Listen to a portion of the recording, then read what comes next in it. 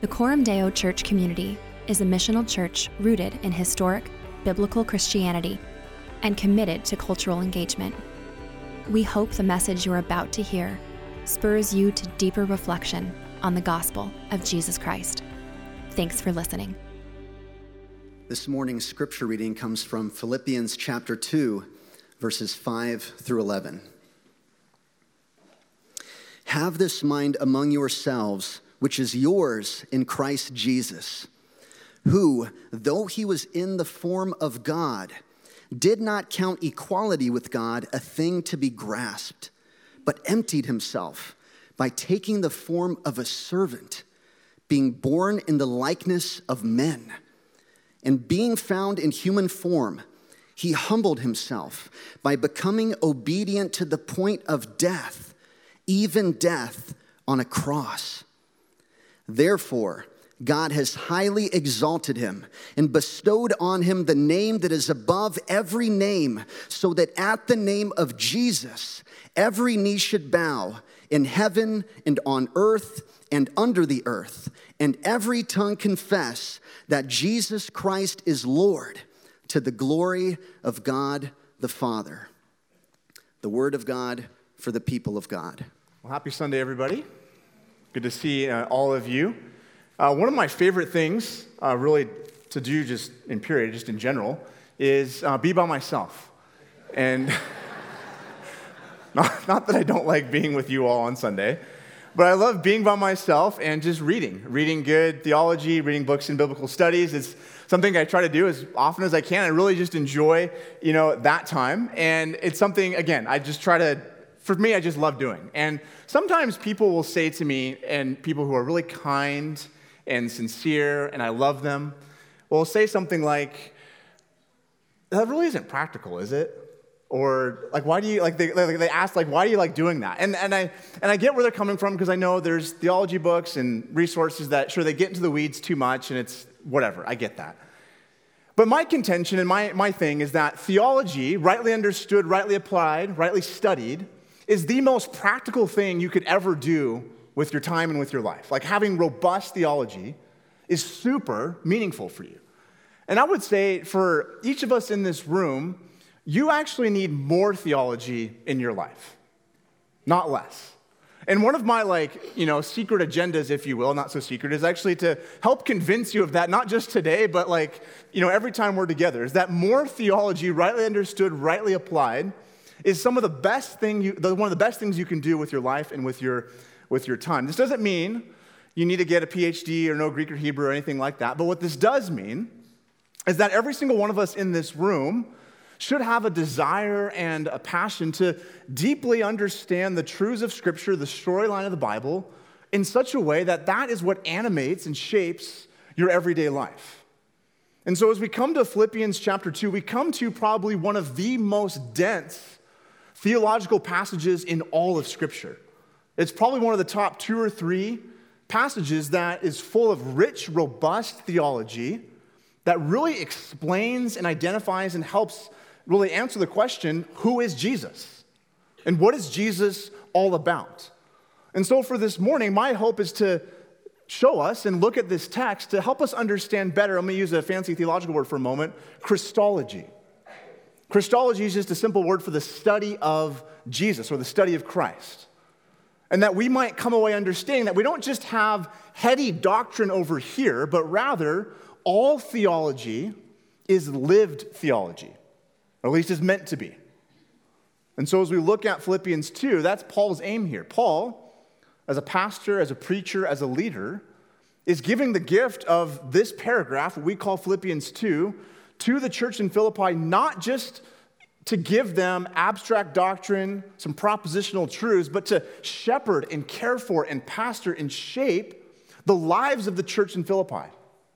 That what we're about to learn and to study and to dive into is meant to be, yes, doctrine for our understanding, doctrine to help us understand more deeply the truths about who Christ is, Christology, but that is actually also meant to be lived out in forming and shaping how we act and live in this world. So the aim for today is to allow just the text to be the text. I don't necessarily have 3 points. I don't have an alliteration for this morning. Maybe we'll do that next time. But for today, what I want to do is just walk through the text line by line, and sometimes even word by word, and get down into the weeds a little bit and allow the theology of this passage to shape our vision and our understanding of who Jesus is. So it's going to feel a little bit like we're going to stretch our minds for the next few minutes.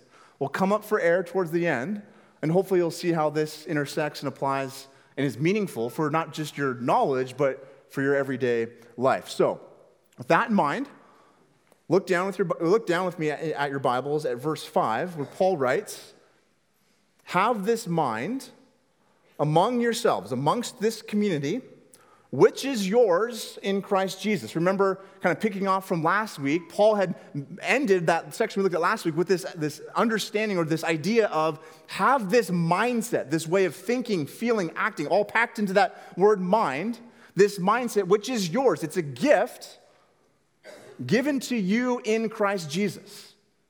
Because, Christian, you are in Christ, the logic is you're in Christ, therefore, you have this mindset, this way of thinking, feeling, acting as a community. So live into that.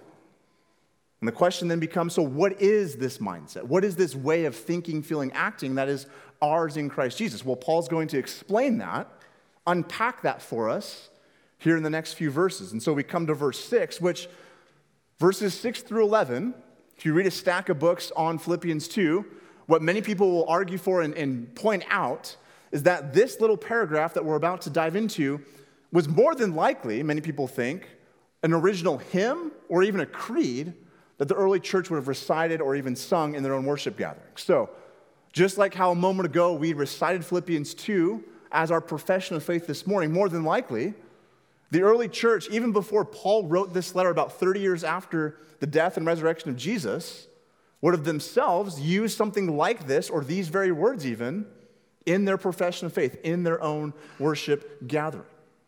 So what we're reading is really, to think about it like this, is a summary, a core summary of the gospel. A core summary of the deep truths of what we as Christians have believed for over 2,000 years.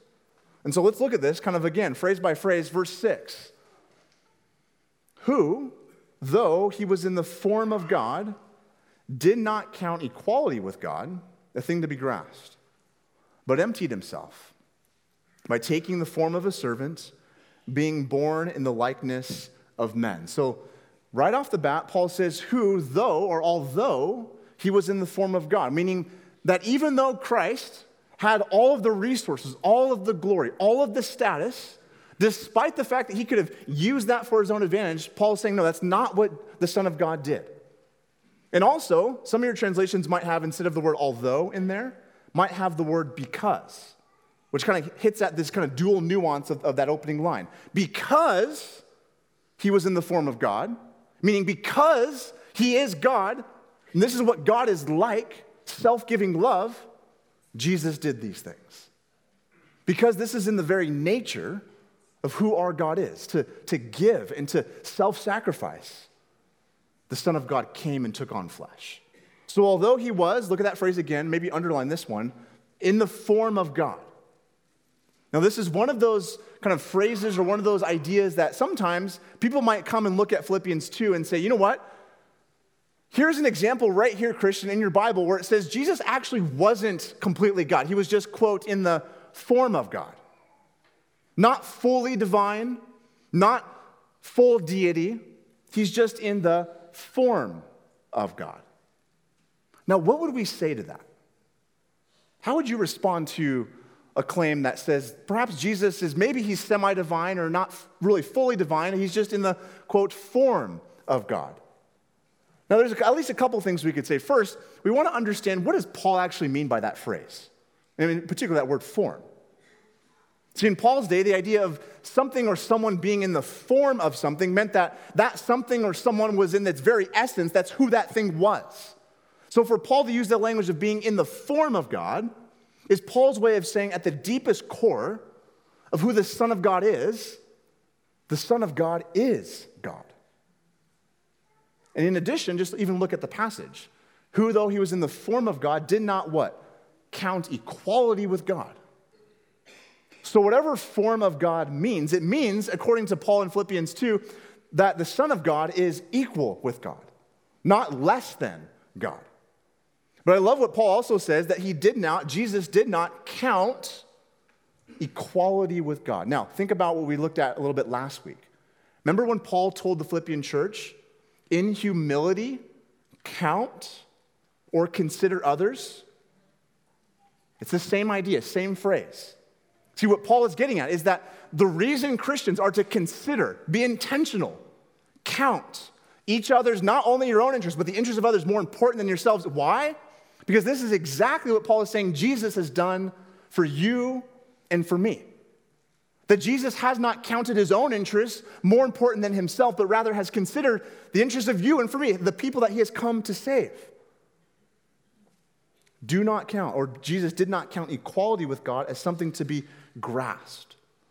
This idea being, think of the echo perhaps of the Adam and Eve story in the book of Genesis. Adam and Eve see the fruit, it looks good in their own eyes, and they grasp, or they take it for themselves. And Paul is saying here, Jesus did not do that, did not take or grasp, or the NRSV has the translation of to use for his own advantage.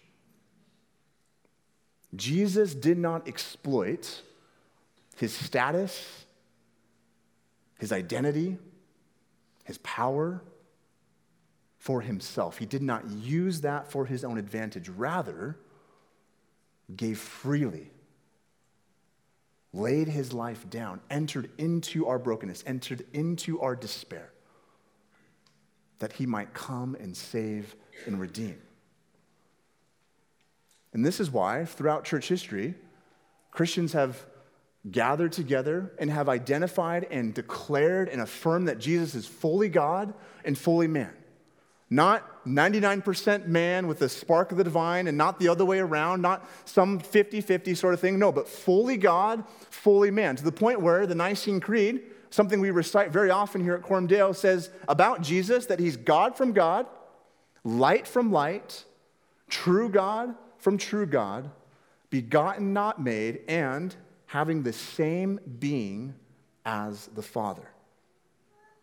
I love what N.T. Wright says about this passage, about Jesus in particular. He says the decision to become human and go all the way down the long road of obedience to the divine plan of salvation, yes, all the way to the cross, this decision was not a decision to stop being divine. That's important. It was a decision about what it really meant to be divine. That this is who our God is. The one who does not use his privilege and status for his own advantage, but rather gives freely of himself for the sake of others. But notice verse 7. Paul writes, but he, Jesus, emptied himself. Again, there's an echo back to our passage last week when we talked about empty glory or vain glory, where we as human beings, because we all sin and fall short of the glory, there's empty glory there. We operate from this place of wanting to have glory for ourselves rather, but Jesus, on the other hand, has all the glory in the world, but emptied himself. Did not operate from a place of using his status, but by taking the form of a servant, being born in the likeness of men. Now here again in verse 7, some people might come to verse 7 and look at, here's a clear point in your Bible, Christian, where it says Jesus, the Son of God, ceased being divine upon his incarnation. It says right here, right? He emptied himself. Doesn't that just simply mean very clearly Jesus, the Son of God, is not divine in his humanity?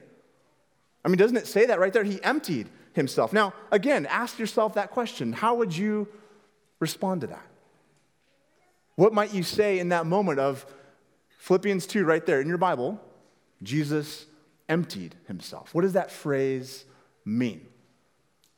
Well, again, being good Bible readers means that we just don't kind of cherry pick and isolate words and just import meaning into them. We have to allow words mean what they mean in context of how they're being used. It's don't even read the Bible for that. That's just how we read literature. The phrase, Jesus emptied himself by how? By taking on the form of a servant, the form of a slave. In a sense, we might say it like this: Jesus emptied himself with addition, taking on the form of a human, and in particular, Paul uses the word servant. It's the same word for slave all throughout the New Testament. The lowest of the low in Paul's society. The very bottom of the social ladder. Think about that. All glory and power and status in the universe to the very bottom of society.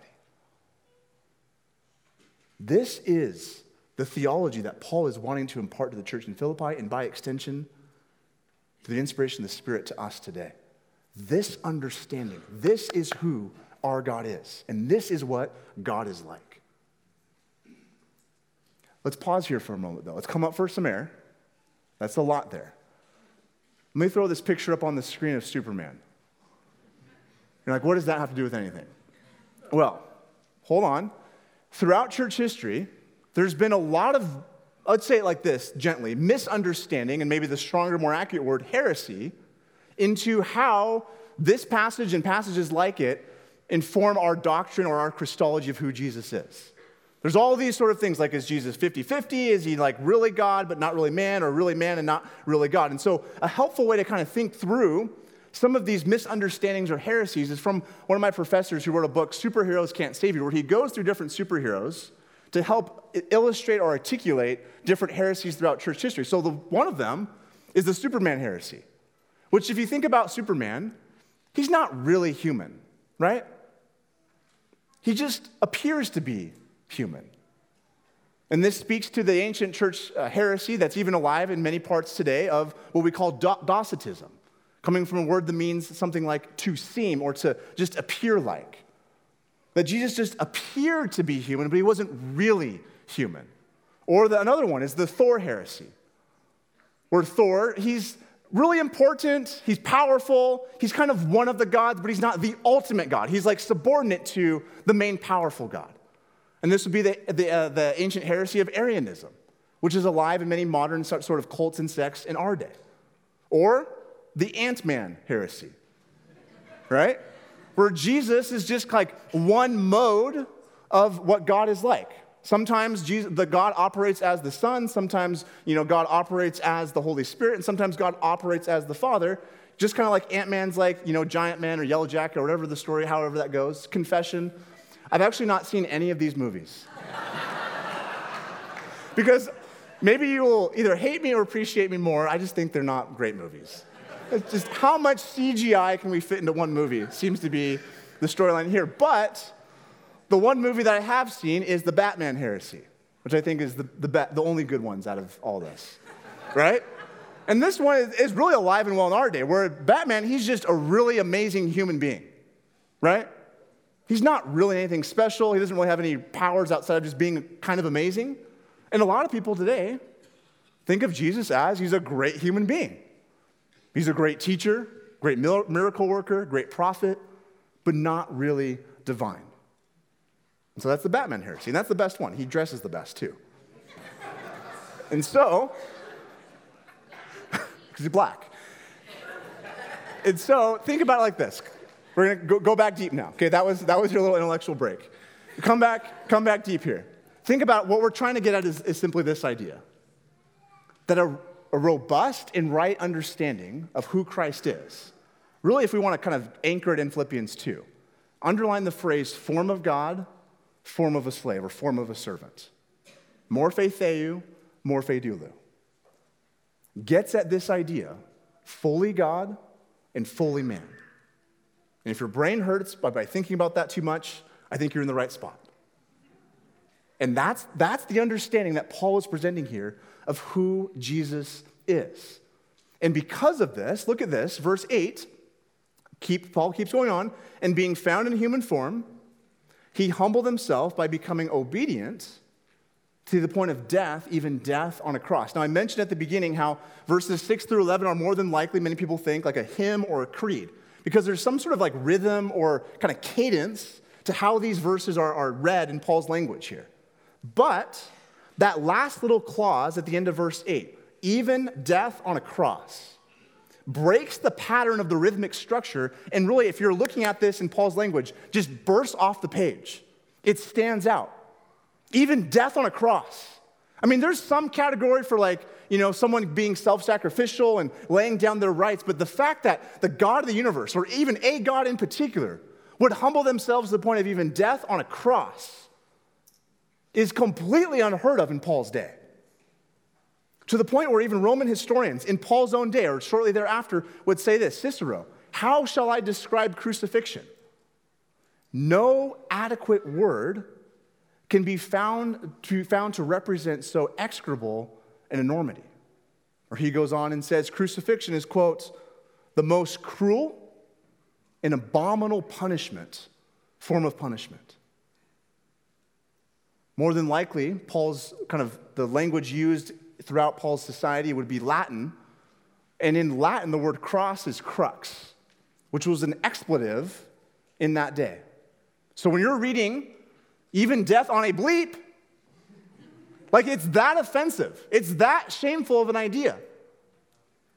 And so for first century Christians, for Christians even today, we need to wrestle with this idea.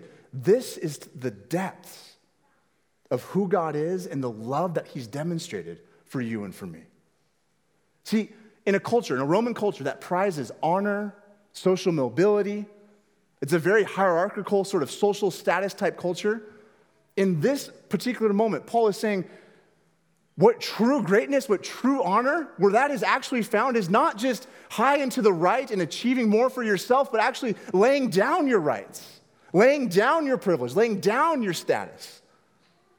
To the point where Paul is, in very, very intentional ways, friends, pushing against the Philippians' understanding of honor, the Philippians' understanding of greatness, and by extension, our understanding of greatness.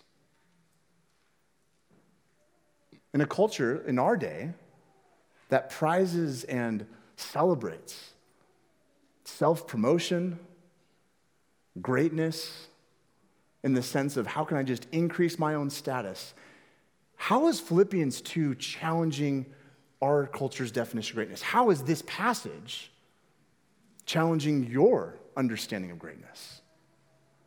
And friends, where are you tempted perhaps to maybe give into our culture's understanding of greatness and honor and status? I think we really need to wrestle with Philippians 2 and really wrestle with if this is not just abstract theology, but actually is meant to intersect with how you live tomorrow. How does this truth about who God is inform how we understand and celebrate what is actual greatness? What is actual honor? Paul goes on there. I love this. Verse 9. Therefore, because of all this, because of what Paul has just said, what Jesus has done, therefore God has highly exalted. The only time this phrase is used in the New Testament. Literally super exalted. Exalted him and bestowed or given him the name that is above every name, so that at the name of Jesus, every knee should bow in heaven and on earth and under the earth, and every tongue confess that Jesus Christ, Jesus the Messiah, is Lord to the glory of God the Father. Here, Paul is clearly redefining greatness, redefining honor. This is what honor looks like. This is what greatness looks like. Not a violent warrior king, not a victor on a battlefield with blood on his sword, but a crucified Messiah with blood in his hands. This is what greatness looks like. And Paul wants the church in Philippi to understand this. That it's not through self-promotion, it's not through personal achievement, but rather through humility and service that God's mission goes forward, that our lives are to be lived. Now, this isn't the only cool thing Paul's doing here in this passage. Let me let you in on something. The words, every knee shall bow, every tongue shall confess, those words are not original to Paul. Paul didn't come up with that idea himself. The prophet Isaiah did. Isaiah 45, I'll put it up on the screen. If you want to turn there, you can. But Isaiah 45, take a look at this. Turn to me and be saved, all the ends of the earth. For I am God, and there is no other. By myself I have sworn, from my mouth has gone out in righteousness, a word that shall not return. Here it is. To me, every knee shall bow, and every tongue shall swear allegiance. Do you see what Paul's doing there? Or do you see what Paul has done with Philippians 2? He's taken Isaiah 45, which is very clearly speaking about allegiance and the idea that only Yahweh is the one true God of Israel and the one true God of the world, taking that idea and applying that to Jesus. That Jesus alone is God. That Jesus himself is who Isaiah 45 is talking about. That to him, every knee shall bow, every tongue shall confess. Friends, this is actually one of my, so let me back up. When people ask, okay, so how can we look at Scripture and say, how do we know that Scripture teaches clearly that Jesus is God? Or that Jesus is divine? It's a great question. It's a great question to wrestle with, to think about how would you answer that question. And a lot of people would like to go to passages like, John 20, where Thomas confesses to Jesus, my Lord and my God. Great. That's true. That's awesome. Or maybe like Colossians 1 or Colossians 2. In him, the fullness of deity dwells in bodily form. And that's great. That's go to those passages. But one of my favorite ways of talking about how we know the Scriptures teach that Jesus is God is looking at these passages where this is all over your New Testament, where a New Testament writer will quote or allude to an Old Testament passage that's speaking about Yahweh, the God of Israel, and applying that to Jesus. As one writer says, it's Jesus doing all this Yahweh stuff, right? And that's one of the main ways that the New Testament writers are very clear that Jesus is God. That him alone is worthy of worship. Because even in that Isaiah 45 passage, for I am God and there is no other. But how can it be that the homeless man from Nazareth, an itinerant rabbi, shares and is fully divine? In one sense, it's a beautiful mystery, but in another sense, it's clear in Scripture. Fully God, fully man. Now, let's pause here for a moment. Let's take a little breath. Let's come up for some air here. Let's imagine for a moment you're living in first century Philippi. You're in this house church. You're hearing this read, and you live in a city that is full of overzealous loyalty and militarism and patriotism to Philippi. You hear the propaganda all throughout your work week. Caesar is Lord.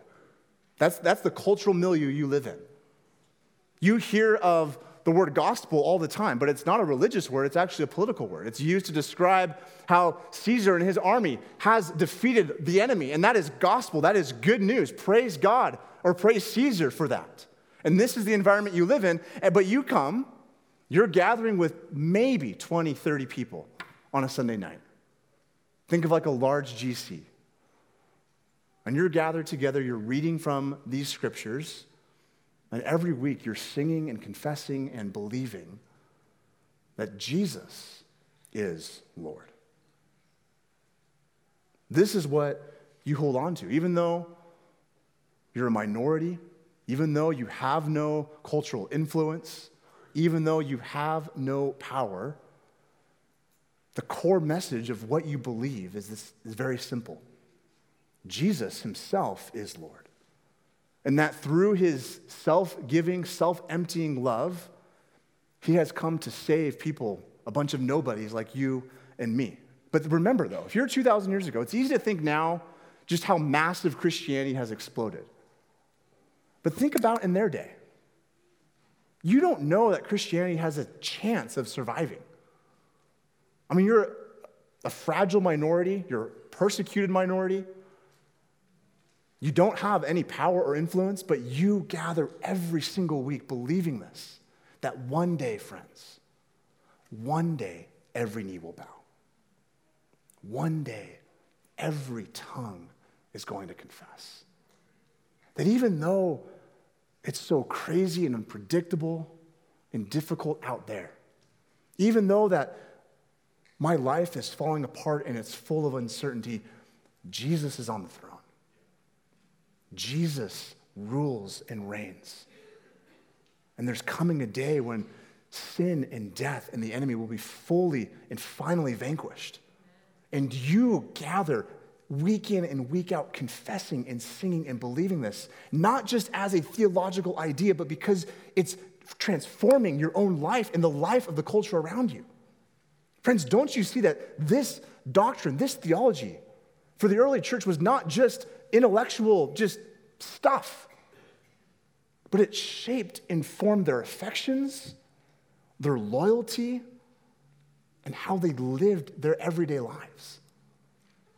And this is why, again, back to what I was saying at the very beginning, we need more theology in our lives to shape our affections, our loves, our motivations, that we would not just be content with surfacey platitudes or a little phrase here or there, but these things would so sink deeply into our being that this would be what animates and motivates and fuels your life.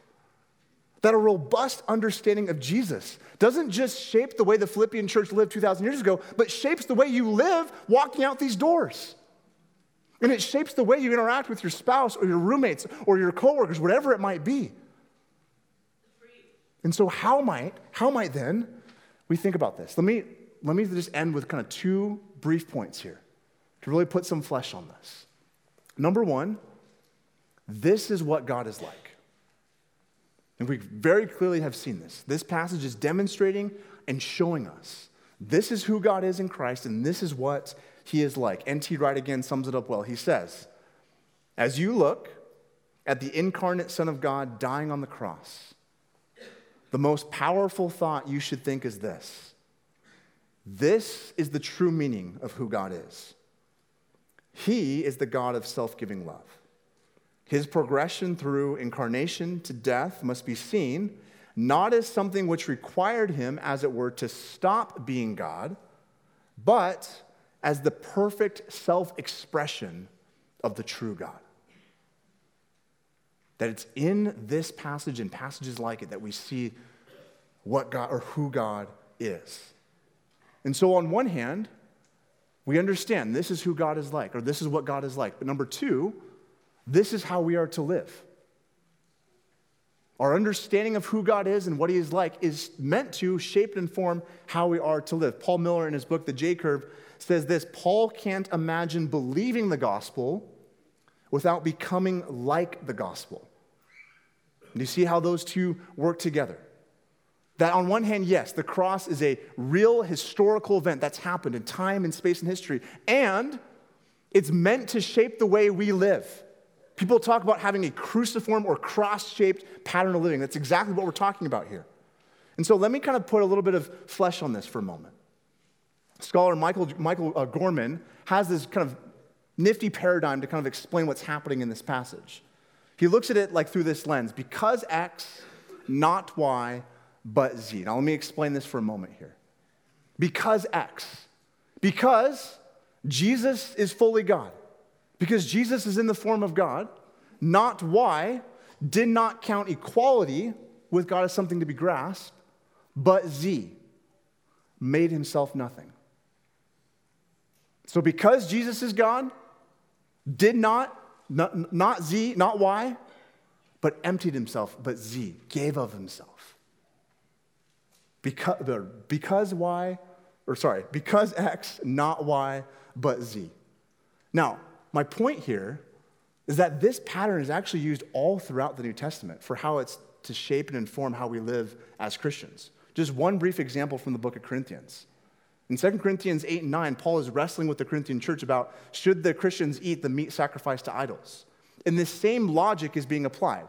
Because X, because I'm free in Christ, like you're free to eat the meat, Paul would say to the Corinthians, but not Y. I'm not going to make my brother stumble. I'm going to consider the interests of others, the needs of others ahead of my own. And so, but Z, I'm going to refrain. And so this pattern of because X, not Y, but Z is really the rhythm of what it means to look and to live a cross-shaped pattern. So the question, though, I have for all of us is simply this. Take out the what's in parentheses there and fill in the blank for your life. Because X, because you are in Christ, because you are free from sin and selfishness in all those ways, because of that reality, you are free not to choose selfishness. You're free not to choose your own interests, but rather you're free to give up of yourself, to give self-giving love to those around you. And friends, don't you see that it's because you are in Christ? Because Christ has set you free from sin and selfishness. You are now free to not choose your own way, your own preferences, the things that you want all the time, but you're free to give of yourself just as Christ has done for you. And so, friends, as we close, as we think about this, very simply, like what I just asked a moment ago, how would you fill in those blanks for your life? You're free in Christ. You're adopted. Everything's been given to you as a gift. And how is the truth of who God is and what Christ has done, how does that shape and inform your relationships? And where, to get more specific, where is the Spirit inviting you to give up your preferences for the sake of others? Where is the Spirit of God calling you to not choose something for yourself, to take advantage for yourself, but rather to give freely for the sake of others? And so, Father, we ask that you would help us in that. We ask, God, by the power of your Spirit, you would continually be shaping and forming our desires and our affections, that you would be shaping and forming the way we think and understand who you are. And so, God, would you give us the grace and the power to live lives that are worthy of the gospel, that are shaped by you. And so would you increase our joy? Would you increase our affections for you? Would you help us to see the beauty of a passage like this and how it clearly points to who you are?